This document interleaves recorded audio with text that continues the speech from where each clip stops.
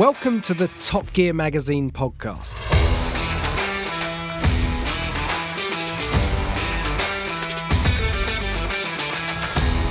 Hello and welcome to another episode of the Top Gear Magazine podcast. Now, you might have heard of Lucid Motors, one of a handful of bright new American EV startups producing, let's face it, fantastic electric cars. However, starting a company, building a loyal following and scaling everything up is not an easy job. Apparently, it's quite expensive. So we got wondering, how is Lucid doing? Like, really? Is it flying or financially flopping? And who better to grill on just that than CEO and CTO, he's a busy man, Peter Rawlinson, ex-Lotus, ex-Jaguar, ex-Tesla engineer, who's now running the show at Lucid. We posted Ollie Q to California to get the inside story, and you can read the full feature in the magazine now. Watch a walk around of Lucid's new Gravity SUV and a full review of the new Air Sapphire on TG's YouTube channel. But for now, make yourself a cup of tea and listen to Ollie's fascinating interview. Here we go. Right, Peter, thank you very much for your time and welcoming us into the inner sanctum of Lucid. We've got our very first good cup of tea for a week in the United States, so I'm very grateful for that. Just have a little cup of tea and a chat. I wanted to start with kind of your career because I find it fascinating. You, correct me if I'm wrong, you studied mechanical engineering at Imperial College London, and then you were the chief engineer at Jaguar, at Lotus, and then furthermore at Tesla. I was principal engineer at Jaguar, responsible for advanced body shell, body structures, and I became chief engineer of advanced engineering at Lotus. Yeah. So having studied engineering a bit at the sharp end of automotive engineering, now you're a CEO. Are you as hands-on with it? And if not, do you miss being kind of an engineer foremost rather than a businessman? Well, at Lucid, we're an engineering-led company from the top down. We all have this, we're unified with this passion for creating great product, great cars. And I share that very much with our associates on the production line. I'm first and foremost an engineer. You can't take the engineer out of me. And I'm still pretty hands-on, but of course there's a certain bandwidth to my job that demands a lot of attention to non-engineering issues today. Yeah. Now, I want you to just confirm or deny an anecdote before we get into this. You were at Tesla, you were at developing the Model S and so on. Yeah. And then a company called Ativa, which is developing batteries, gets in touch and offers you a role, or however that process may have gone. Is it true that you said you were interested, but only if the company changed its name to something that sounded less like probiotic yogurt? I'm afraid it's true. That is true. Well, I had actually left Tesla before I had the approach from Ativa. But, I said, if you want me to join, there are sort of famously two constraints. If we're going to do an electric car, I want to do the best electric car in the world, and I've got a number of ideas to advance the electric car. And we do have to change the name because it does sound probiotic. So that's how Ativa batteries became Lucid Motors. Well, we didn't know we were going to be Lucid then. We didn't have a name for it. Yeah. We were thinking things like Cal Car, California Car, or lots of crazy names. And then we had a competition internally, and no one came up with a good name. They were all rubbish. So then we found there were companies that specialise in naming companies, and they were all rubbish as well. So we fired them and found another naming company, and one of the craziest suggestions was Lucid. And I thought, that sounds the least like a car company than anything I've ever heard. And it stuck. And you work out that it doesn't mean anything offensive in a foreign language, and no one's ever just trademarked it, and then you're away. And it's memorable. It's a proper English word. And I was advised that there are more companies in the US than there are words in the English language. So you'll never find an actual word. It would have to be some confection. Some portmanteau of other things. Yeah. And also it means transparent, and I like that. That's an interesting origin story. Yeah. Going back to what you were saying about you wanted to create the best electric car in the world. You were at Tesla, you were the chief engineer for the Model S. What was it about that car and the way it was developed that frustrated or dissatisfied you? Well, I mean, it was a wonderful opportunity for me and fulfillment of a lot of my ambitions, that I was allowed to really be a driving force in the creation of what was the landmark electric car of the century, really. But it did have a number of constraints, one of which was very interesting. It was actually styled, the stylistic design took place before I arrived at Tesla. Franz von Holzhausen designed the shape of the Model S a few months before I arrived. I arrived in January '09, and the shape had been conceived late '08. And that was pretty much cast in stone. So it was an interesting intellectual puzzle, really, to fit all the technology into that predetermined exterior shape. So that's a packaging nightmare. It's a packaging nightmare and an opportunity. It's a fascinating puzzle, but it's not the right way to do an electric car, because that shape had been conceived around preconceived notions of what a car should be, and a lot of that is about a long hood for a V8 or a V10, and a windscreen, I should say, I've become American, windshield further back, and about these proportions of a car. And that meant that the interior space inside Model S was compromised for the position of an engine which didn't exist, a petrol engine that didn't exist. So we had to move the driver position relatively far back for safety reasons and for ingress-egress, getting in and out of the car, which compromised the rear seat package. And it was clear to me that if we truly designed a car stylistically and technically in a combined effort, then we could solve for a pure electric solution. And that's when I reached out to Derek Jenkins, convinced Derek to join the company as head of design. And we really created a new methodology where engineering and design would work together in a creative engine room, I should say, in the design studio, where we looked at the people package, the occupant package of the car, and we had a new approach to the whole engineering of electric car. Miniaturized the powertrain. It was already small, smaller than a gasoline equivalent. So people thought, that's great, that's an advantage. But no one had said, let's see how far we can push the envelope. Yeah. Can we make the powertrain even smaller, stop the batteries around the occupants, design the car from the inside out? And the result with Lucid Air is that on the outside, it's shorter than a Model S, it's narrower and it's lower, but it's got long wheelbase S-Class interior dimensions. Yeah, it's enormous inside. Yeah. I've been out on it the last couple of days, and it's a very useful shoot car actually for us, because it's just, there's an enormous amount of space on board. That kind of brings me on to something I was going to ask you about. Second anecdote I'd like you to confirm or deny. There's a catchphrase that's kind of attributed to you by people who've worked with you, past and present. Do you know what this is? I'll really say every millimetre counts. Every millimetre counts. Yes. Is there, whether it's Lucid or something else, in your engineering career, can you give me like one example of a piece of bloody-mindedness, a piece of perfectionism, where every millimetre counts is sort of manifested? Oh goodness, there's too many. There's too many.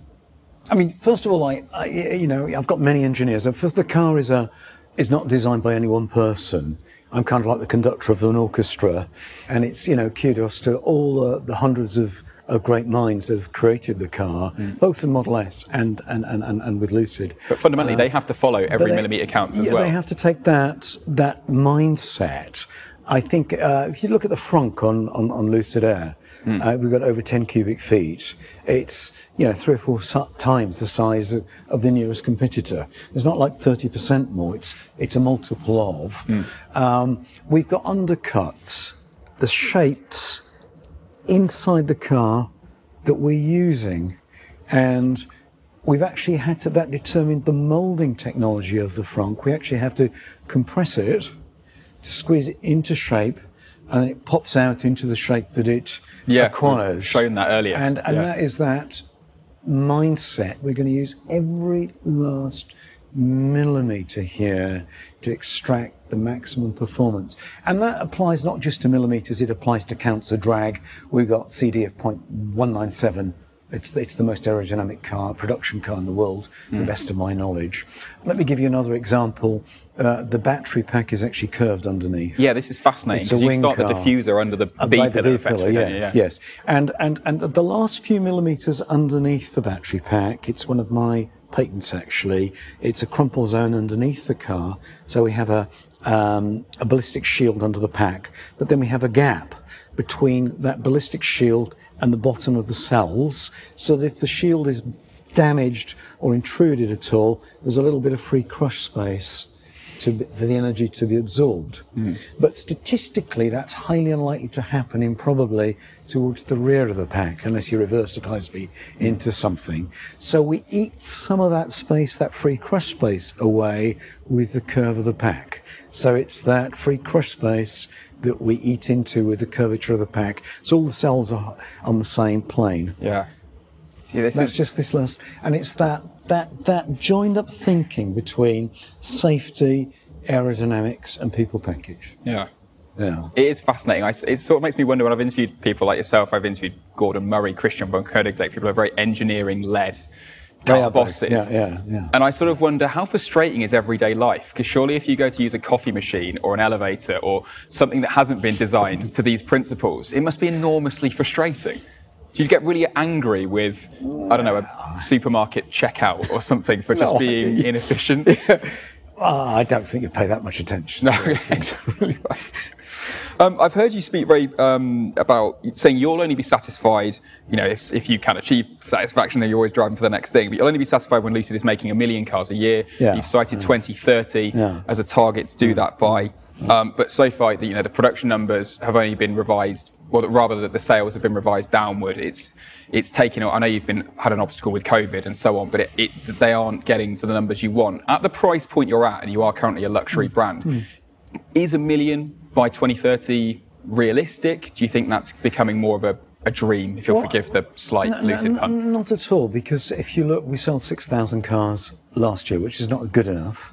But if you look at the numbers in the US, we outsold Audi e-tron, BMW i7. We weren't far behind EQS and Porsche Taycan.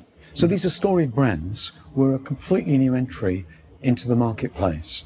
Many people in that market sector haven't even heard of Lucid, let alone how amazing our car is. So, and we've faced incredible challenges with high interest rates and the impact of macroeconomics. When I talk about 1 million cars a year, I'm deadly serious, but not at the price point we're currently at. We're currently competing with Porsche and Mercedes. We have our Lucid Air range now complete, from a Pure at $74,900 with the Air incentive, up to $249,000 with Sapphire. We've got Gravity coming later this year, and that will be available from under $80,000 in its most elemental form, ultimately. But of course, that won't secure those volumes. So we're working on a mid-size platform right now in this very building. It's going through its gestation period, through its advanced engineering period. In just a few years' time, we'll have that in production. That will be truly a Tesla Model Y, Model 3 competitor.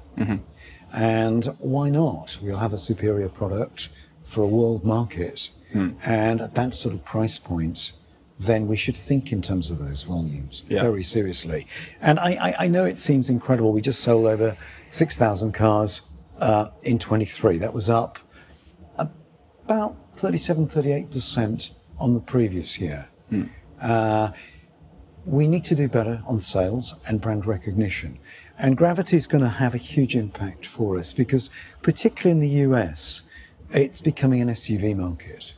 And the Gravity is just, I'm glad you're having a chance to experience and review it today.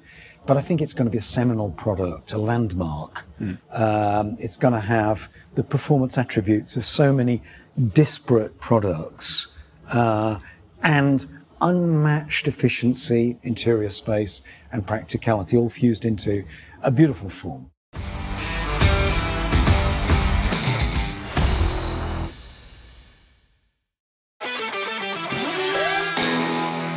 Another phrase I've kind of heard you use before is we have to push forward electric mobility because, quote, the planet can't wait. So there is an ecological side to this. I know you have the smaller this car coming, the more mainstream car, and you think the rivals to that, so a Model 3 in the UK at the moment is about £40,000.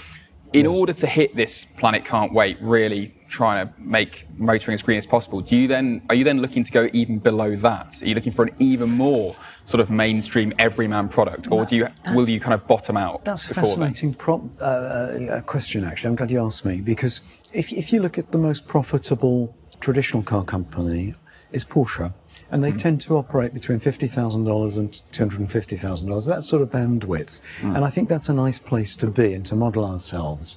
Really, what I seek is to create a multiplier effect through making the technology that we've got, the world-class technology, EV technology, powertrain technology, available to other car companies. And we've started that already.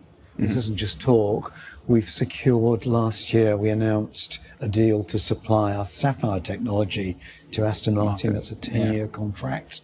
And it secures an electric future for Aston Martin with the very best technology in the world. They were super selective. I mean, they wanted the very best, and they found it with us. And so that's a great example. Now, Sapphire technology suits an Aston Martin. We've got, our Grand Touring technology, our Touring technology, that would suit a different class of car. And then we've got a mid-size platform coming in just a few years' time. That would suit a family car. That could be licensed or produced for other car manufacturers who otherwise will perhaps miss the boat with this transition to electrification. Right. And that technology also, let's not forget, that doesn't just suit, although Lucid's committed to pure battery electric, which I think is the right solution. But our drivetrain technology would suit a hydrogen fuel cell or a petrol gasoline hybrid as well. Yeah. So you have the... We're not going to do that. But potentially Lucid could offer that in someone else's. Lucid is 60% owned, financed by the Saudi Public Investment Fund. That's right, yes. With such an enormous financial resource underneath you like that, is there a ticking clock to reach profitability? Or is it a case of, against you? Is there any kind of time pressure, or is there a sense of you have this massive wealth fund behind you, so ultimately it will take as long as it takes? What I would say is this: what differentiates us as a company is I really believe we've got the most advanced EV technology in the world. And we've got incredible backing from the Public Investment Fund. They have been just the most ideal, firm, loyal supporters of this company through thick and thin. However, I feel huge personal pressure to turn this business around, for it to become a profitable entity and put the foundations in place to become just that. But I don't think we should look short term for this. This is a long-term play. And if you look at our finances to date, they're dominated by our long-term investments. We just put 3 million extra square feet into Arizona. We're vertically integrating our stamping plant. We're building out the most advanced electric vehicle power plant in the world. In the first purpose-built electric vehicle factory in North America. We've also got our factory up and running in Saudi Arabia, our semi-knockdown or SKD facility, and now we're planning a much bigger plant with a built-out capacity of 150,000 units a year. So we've got the first car plant operating today in the Kingdom of Saudi Arabia.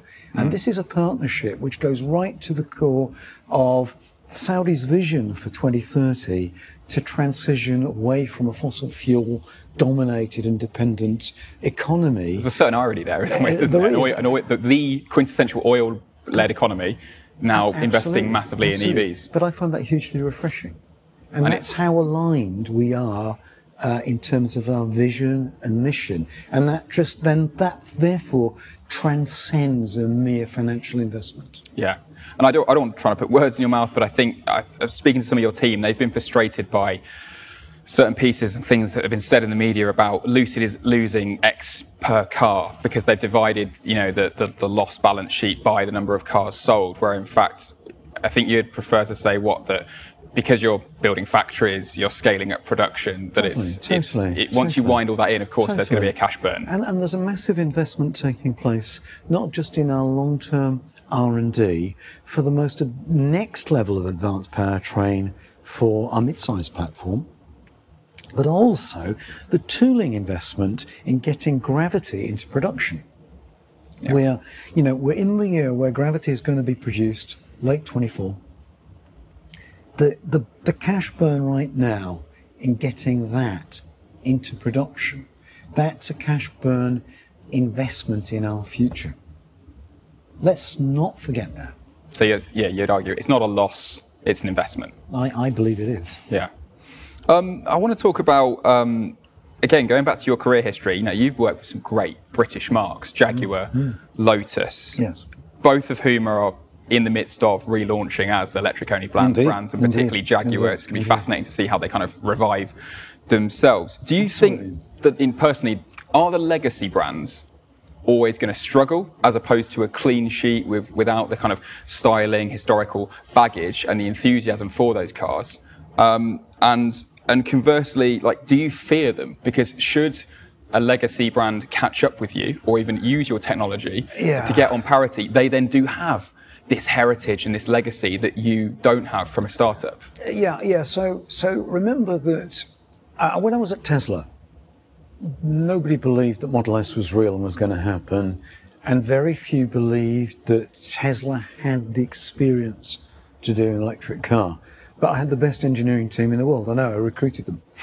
And the same here. How is it that Lucid Air's got more range, more efficient, it's more aerodynamic, it's got more interior space, it's got even the largest trunk, it's the fastest charging car, it's the highest voltage. Why is it better just about every criterion, 0 to 60, 0 to 100, just performance, range, efficiency, charging speed, everything. You've got the top trumps. It's the top dog. Yeah. And everybody recognises that, even handling and performance.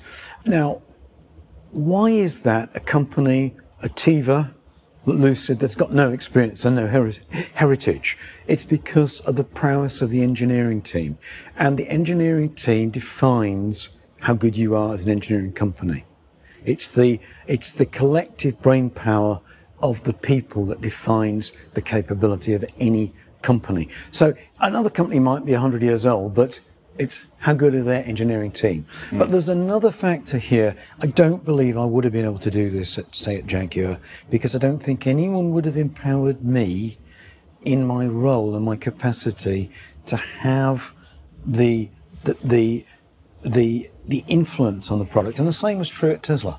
The influence that I was given to engineer Model S and be able to look at all those interactions, I don't think I would have been given that and granted that in a traditional car company. Now, if a traditional car company, a traditional OE, empowered someone with a suitable expertise and empowered them to that degree, then absolutely they can compete. But I don't think that those companies are structured to enable that. Yeah, I'd agree. I think a lot of the legacy car companies, they don't. The thing that what made Tesla sort of rocket into becoming a household name was it just felt like they were mavericks. It felt like they were doing things that a traditional sort of rather stuffy OEM That's true, wouldn't have. And whether it was the gimmicks in the touchscreen or just the performance, it just seemed to take risks. Totally. Perhaps.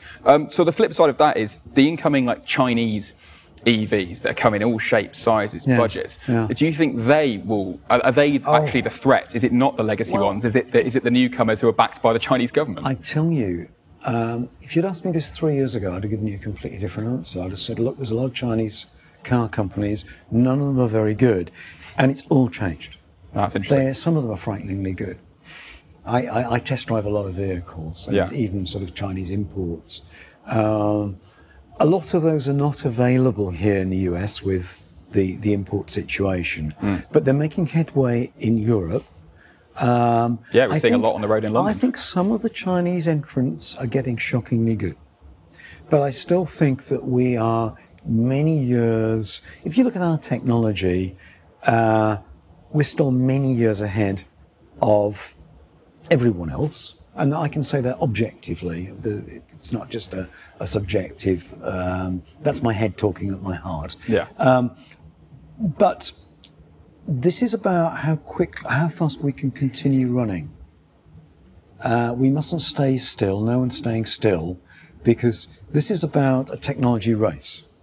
And we need to keep advancing, and we've got some really key advances coming. I'm very excited about the technologies that are coming that we'll be able to put into our gravity. That's how we're going to get 440 miles plus of range. And you may be aware of this, that the way the Environmental Protection Agency has been testing for range, the tests have recently become much more stringent. And so most other car companies' range numbers have dropped. When we gave the 427 miles for Safa, for example, that was tested to the new, more stringent regulations for Pure and Touring as well. And we're going to release our numbers for Grand Touring very soon with the new test procedures.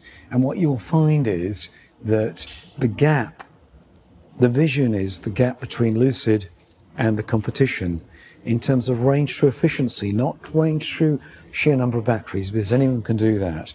How many miles per kilowatt hour, that gap is going to grow. And we are determined to grow that gap and build upon our technical prowess. With that momentum, with that, the advantage you say you have in the technology, is it your ambition that Lucid will one day be the most valuable car company in the world? It's my ambition that we have a really meaningful impact upon the environment in future generations. And that would be, you can't put a price to that. I don't know about dollar price, but I think that why I'm here, so I feel passionately about the environment. I feel that we can have a significant contribution in the field of electromobility in terms of sustainable mobility.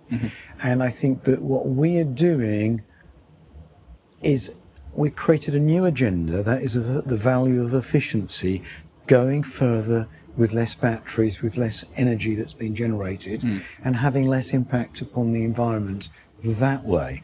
And that's true sustainability in my mind. If you look, a couple of years ago, we were talking about miles per kilowatt hour. No one was talking about it. And now it is a hot topic. But if you look at who's best at that, we're getting 4.74 miles per kilowatt hour with pure rear-wheel drive. No one else is even close. Yeah, in Europe it's much more, people are happy with not people are happy, but 3 miles per kilowatt hour seems to be the hump at which it's either good or bad. And I've heard you talk about 5 miles per kilowatt hour needs to be where you're striving for. Well, we're striving for 5, but remember the EPA regulations are much more stringent than the WLTP, which is the European test procedure. I think that we can get very close to 5 with a car like Lucid Air. That would be the vision. Yeah. And I think the vision is we could get towards 6 miles per kilowatt hour. So for a smaller family car. Beyond that, it's become super challenging. But even that, at that point, you're getting massive, usable range from like a 50 kilowatt hour battery. Totally. You'd get 300 miles range with a 50 kilowatt hour with 6 miles per kilowatt hour. Exactly. Kind of seems to be the sweet spot where 3 to 400 miles. Yeah. We were talking earlier just before we started recording about you working 100-hour weeks and being just incredibly driven. Given your kind of career history and what you're doing now, are you a Lucid lifer? Or are you always going to be hungry for the next startup, the next project, I'm wedded to Lucid. This is the combination of everything I've worked for. This is where you build your legacy. Totally. I mean, I've been here for 11 years now.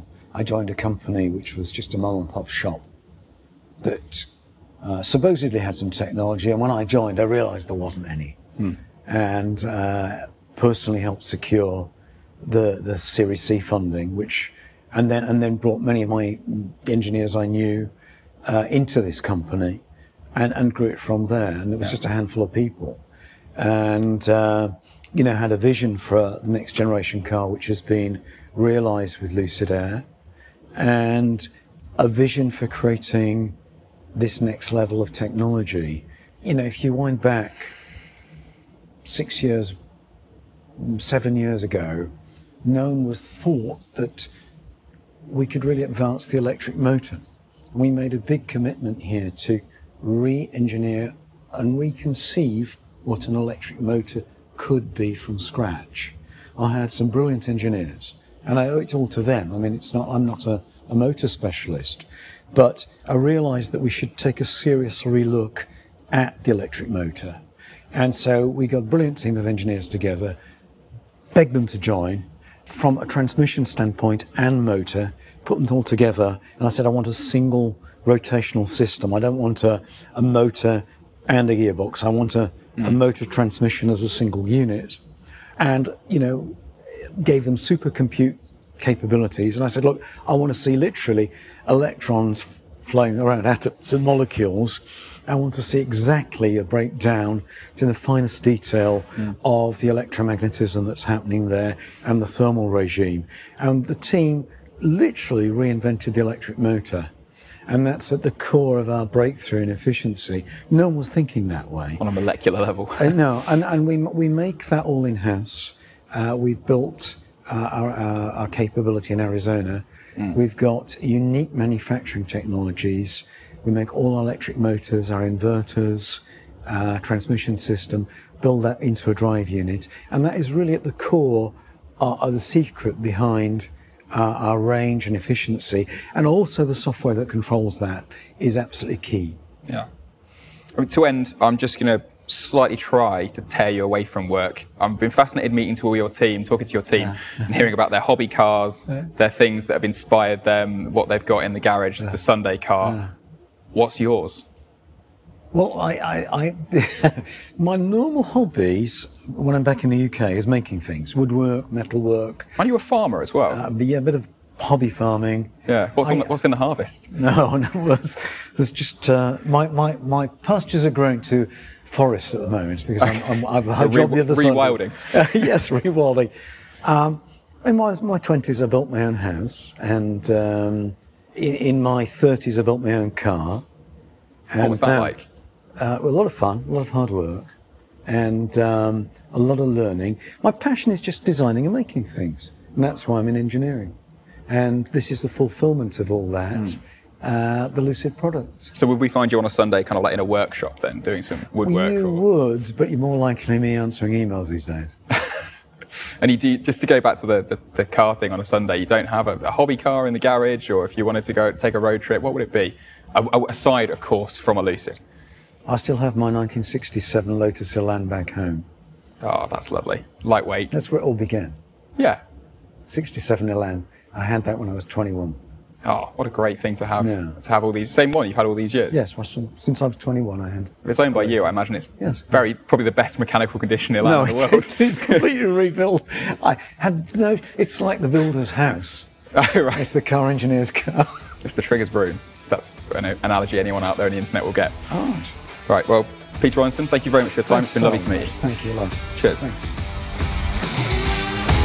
Thank you for listening to the Top Gear Magazine podcast. Hope you enjoyed that. And don't forget to subscribe, to leave us a review, to leave us a star rating. But also check out what is in the rest of the feed, because as well as interviews, we've got our monthly behind the curtain look into the issues that we make. And also there's some new audio tidbits coming. So, like Chet says, subscribe.